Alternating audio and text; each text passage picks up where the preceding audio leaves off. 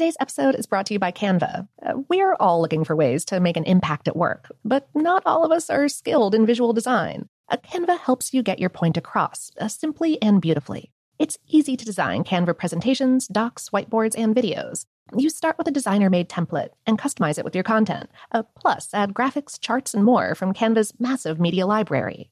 Whatever department you work in, Canva is perfect for any task. Sales decks, hiring docs, marketing brainstorms, employee videos, you name it.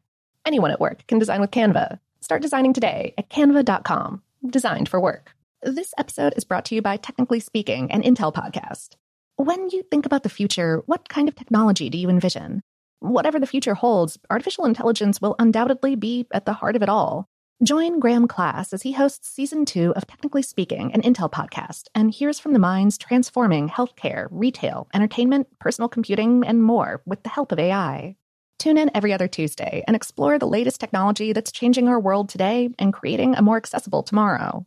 Listen to Technically Speaking, an Intel podcast on the iHeartRadio app, Apple Podcasts, or wherever you get your podcasts. What's up, this your boy Lil Duval, and check out my podcast, Conversations with Unc, on the Black Effect Podcast Network. Each and every Tuesday, Conversations with Unc podcast feature casual and in-depth talk about ebbs and flows of life and the pursuit of happiness. Unlike my work on stage, I tap into a more serious and sensitive side to give life advice and simply offer words of encouragement, yet remind folks to never forget to laugh. Every Tuesday, listen to Conversation with Unc, hosted by Lil Duval on the Black Effect Podcast Network, iHeartRadio app, or wherever you get your podcasts.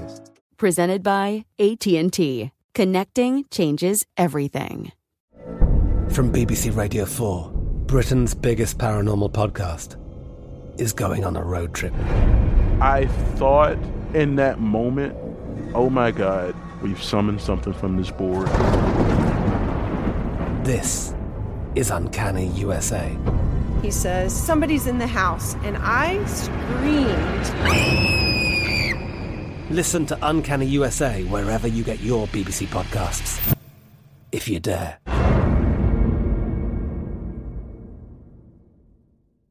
Hey everyone, this is Jodie Sweetin from the podcast How Rude, Tanneritos.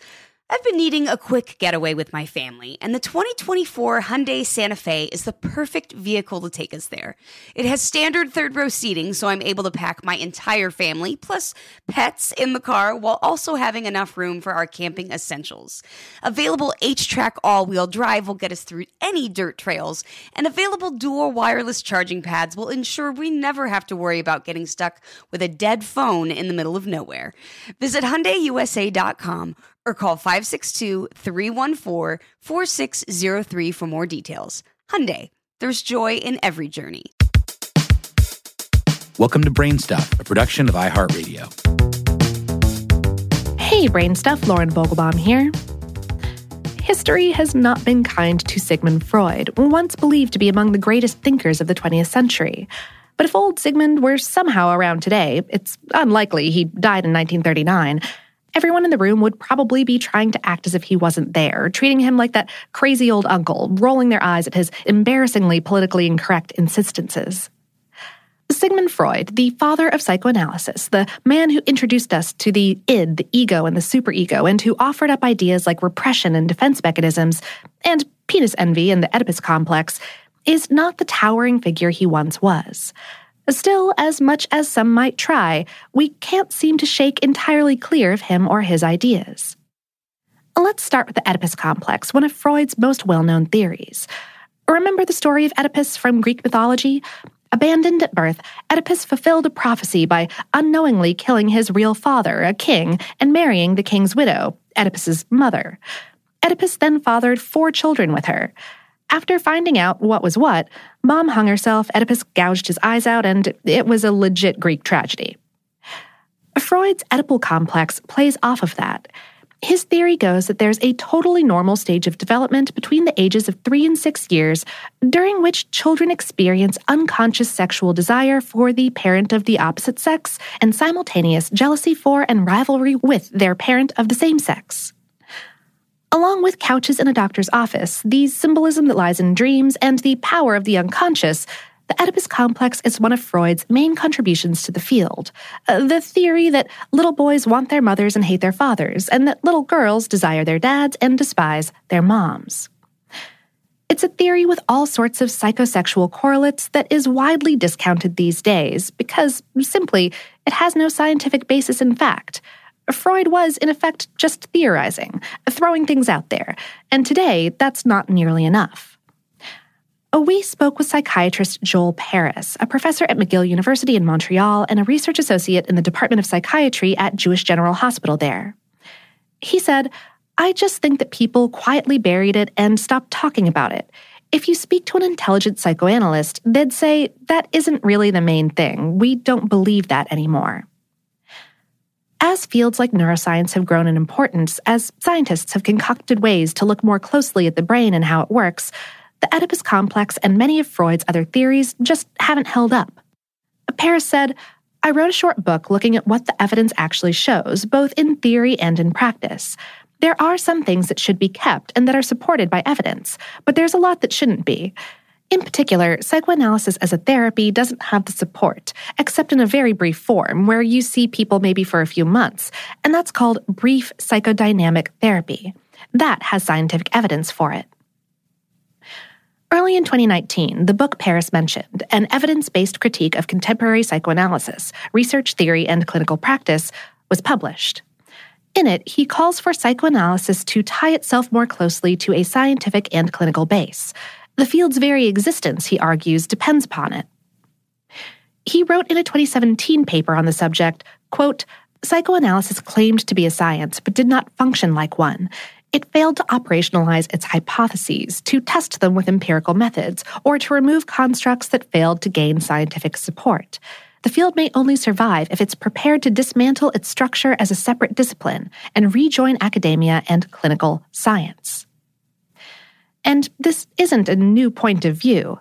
Frederick Crews, one of the world's foremost Freud critics, wrote more than 20 years ago, "Independent studies have begun to converge toward a verdict that was once considered a sign of extremism or even neurosis, that there is literally nothing to be said, scientifically or therapeutically, to the advantage of the entire Freudian system or any of its component dogmas."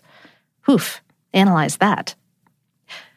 Another of Freud's ideas was that every memory we have is stored in our minds, but that some are repressed because of childhood trauma or other reasons.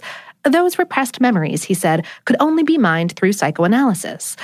That premise has also taken a beating as science has discovered more about the intricacies and capabilities of the brain. Still, even time can't take away the fact that Freud was, inarguably, one of the most famous thinkers of his era, and has remained somewhat influential far beyond it. Even today, a few of Freud's ideas survive, and in some instances, may be better than what's offered by modern science. Paris said, "A lot of people in my profession today just write prescriptions. That's all they do all day. And I think they do patients a great disservice because they don't know how to listen to them or understand their life stories. I think the problem with Freud was he had been trained as a neuroscientist in the late 19th century, but there were no tools to apply scientific methods to what he was doing. So he just speculated. He actually thought that you could sort of X-ray people's minds by having them lie on a couch and free associate. It's not true. But I think that the whole idea of understanding people's life story is something we should not get rid of. We need to listen to people. Let's not take all of the psychology out of psychiatry, but let's try to stick to theories where the science is really good."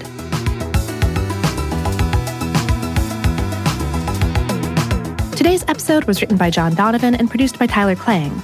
Brainstuff is a production of iHeartRadio's How Stuff Works. For more on this and lots of other topics that may or may not have anything to do with your mother, visit our home planet, howstuffworks.com. And for more podcasts from iHeartRadio, visit the iHeartRadio app, Apple Podcasts, or wherever you listen to your favorite shows.